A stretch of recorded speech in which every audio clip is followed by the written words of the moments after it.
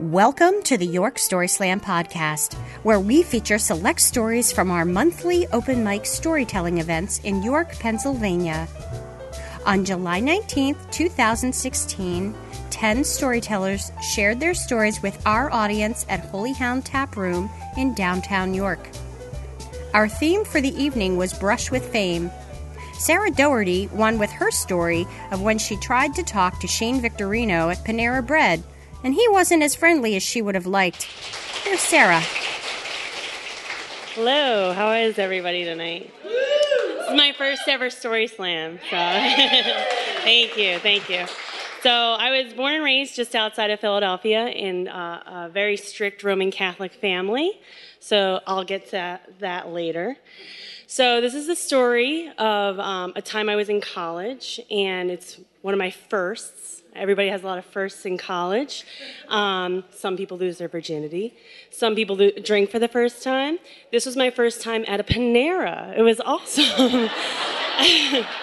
So I was so excited. So I go there and, I eat. I forget even what I got, but it was awesome. I still remember I liked it. But so this was 2009. It was the year after the 2008 World Series, which the Philadelphia Phillies won. Woo! I was very excited. I was a big baseball fan back then. So I'm eating my meal, and I'm with my friend, and she really wasn't into baseball, but right behind me, Shane Victorino walks in, and I was like, oh my God, this Panera is flying Hawaiian. It's amazing. So excited. So I was looking at my friend, and I'm like, oh my gosh, should I go talk to him? There he is, blah, blah, blah. We didn't live by those rules in Philadelphia. You just go up and talk to whoever you want. But I see him, and I'm like, oh my gosh, and he's with his wife and his family, and I'm like, oh, I gotta go. And I was going to the game the next day, so I was really excited. So I go up to him, and I'm like, hey, Shane, how's it going? And he's like, good, how are you? And I'm like, well, good, is everything okay? Cool. Well, I don't want to bother you or your family, and clearly I was. But I just wanted to say I'm going to the game tomorrow, and good luck. I'm an outfielder too. I played softball back then. It was really awesome. But I just wanted to say good luck, and I hope you have a great game tomorrow. And he was like, okay, thanks, bye. And I'm like, okay. So I walk out of there. And I'm one of those people that thinks of something really good to say after somebody insults me. So the whole night in my apartment, I'm like, man, Shane Victorino snubbed me. He didn't even look me in the eye. Oh gosh, I'm getting so mad and so worked up about it. I'm like, ugh. So the next day, I get to the stadium, and I'm still a little upset. I'm a lot upset, but still, I get there, and I'm thinking of things I could say to Shane Victorino if I say to them, if I see him. I'm like, I hope your Panera sucked, whatever. So whatever. I'm just thinking of things, and as I'm there, I'm only 20 years old, so my older brother naturally was sneaking me beers as we were at the stadium. So I'm proceeding to get a little wasted. And the game is going on. The Phillies are doing great, which I was happy about. Shane was doing especially great, which really pissed me off. So I'm just getting more and more upset.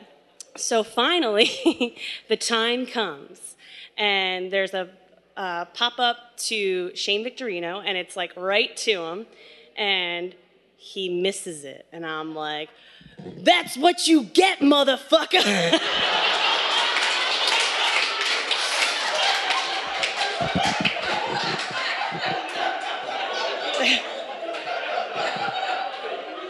And that's the story of how I got grounded when I was in college.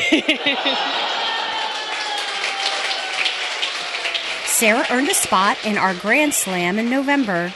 Next up is Elizabeth Ehrenberg. Elizabeth grew up in Los Angeles, where it wasn't unusual to run into celebrities in the grocery store, like in this story she shared with us.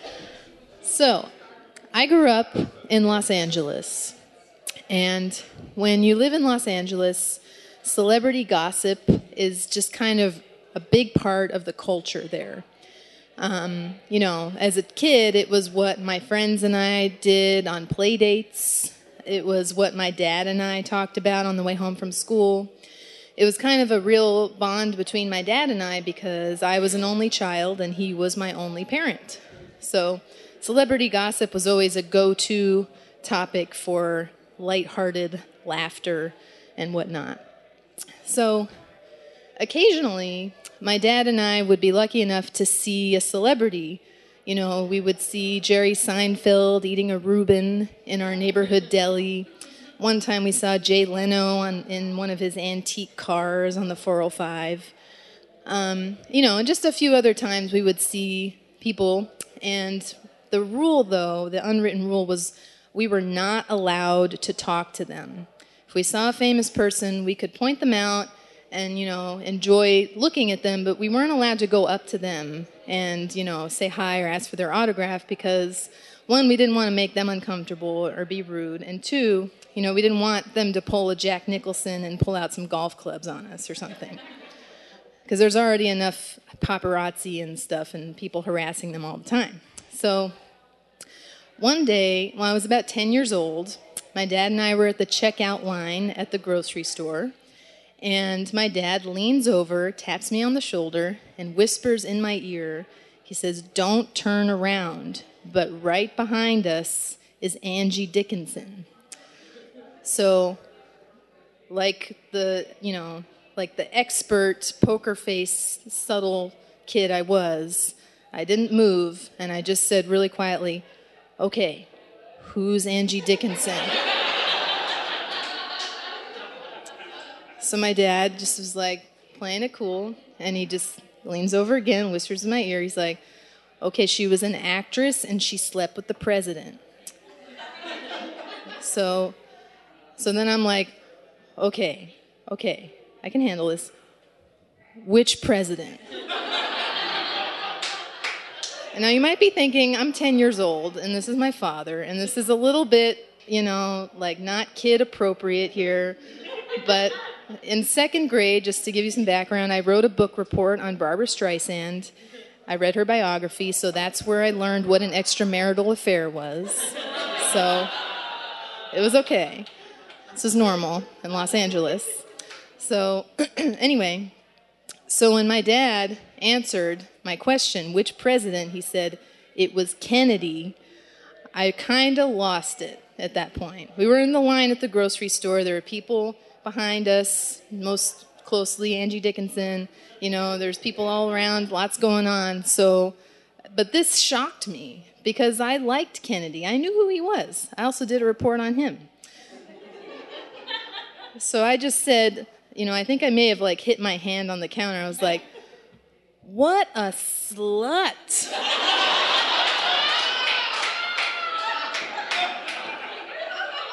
100% true. So at this point, this was not whispered. Everybody around me stopped what they were doing. It's a big moment of awkward silence. My father turned bright red and just kind of kept his head down, kind of moment where he's like, what have I done as a parent? And I realized I'd made a mistake, you know, and I looked around, and right before things resumed as normal, right before people realized I was just another inappropriately raised LA kid, I saw Angie Dickinson's eyes, and I met her eyes. And I saw something in her eyes that stuck with me for forever after that, which was shame.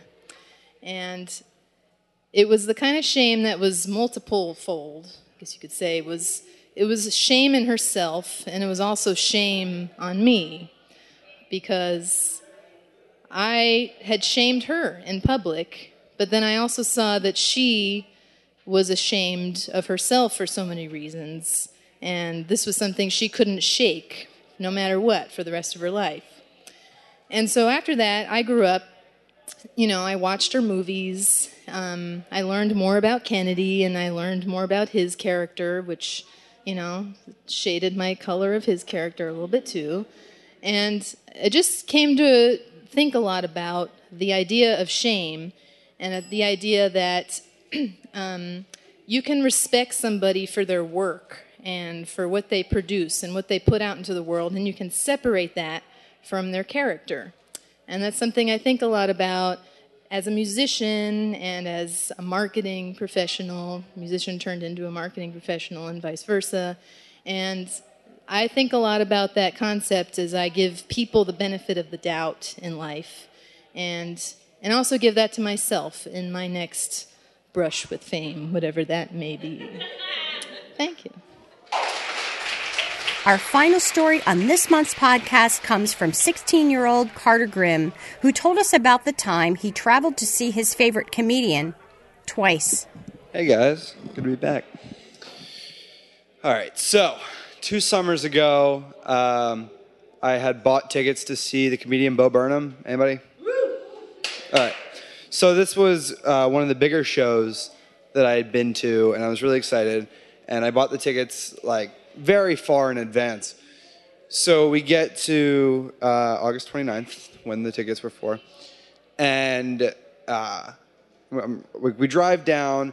It's like a decent drive, and I dragged my mom because I can't drive yet, and I'm like, Mom, you need you to drive me and my friend to like outside of Philly. It'll be fine. Like the trip will be fun. It's like, okay, you can drag me to Philly. So we take the drive to a little outside of Philly, and we like get dinner, and then we can see the venue from across the street, and it says, Milk Carton Kids coming soon. I'm like, oh, that's fun. And then we leave the restaurant, and we go out, and she's like, all right, I'll see you guys soon. And we walk across the street only to see that it's completely dark and there's no one in it. To which the next question was, are you sure they're for tonight? I was like, yeah, of course, August 29th, yeah. So I pick out the tickets from my pocket, and to my amazement, it was the next month, 29th, September 29th. So I felt great at that point, especially because we got a picture of me outside of it looking really sad, Twitter shaming me. Thanks, Mom. Yeah, and my friends were seeing it. Everyone was laughing really hard, and I was like, the face you make when you're a month late or a month early to a Bo Burnham show, a couple hours away. So nothing really happens. Like my friends keep asking me about it. I'm like, shut up. And then the next night, I believe, my phone just starts blowing up, and I'm like, what's happening? Only to see that after it being retweeted by my family and friends a bunch of times, thanks again, it had somehow gotten to him, and he had tweeted about it. And he quoted my tweet, so it has his tweet and then mine, the link to it. And it said, that really sucks, but ha ha ha ha ha ha ha, all caps. And now, that sucks, but the real stinger is the next one that said part 2 of 2, ha ha ha ha ha ha ha, in all caps. And 2,500 likes and 350 retweets later, all of my friends and even more of my family had seen this tweet. And I just looked it up just earlier, and there's this new great button on Twitter called the Twitter interactions button. And it said it had over 33,000 views.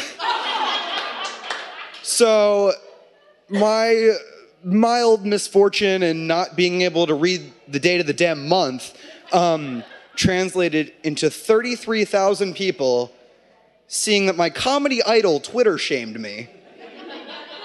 And honestly, I just, like, thanks, Mom.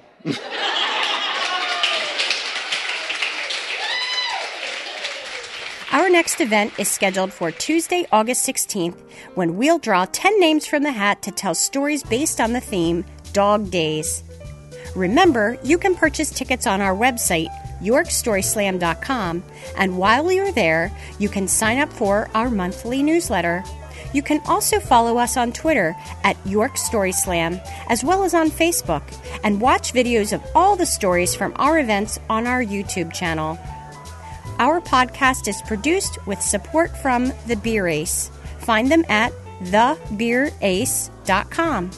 This episode comes to you with support from this month's featured brewery partner, Yards Brewing Company. We hope to see you on stage soon. Thanks for listening. This Story Slam podcast is produced by Carla Wilson of Wilson Media Services. Theme music composed and performed by David Wilson.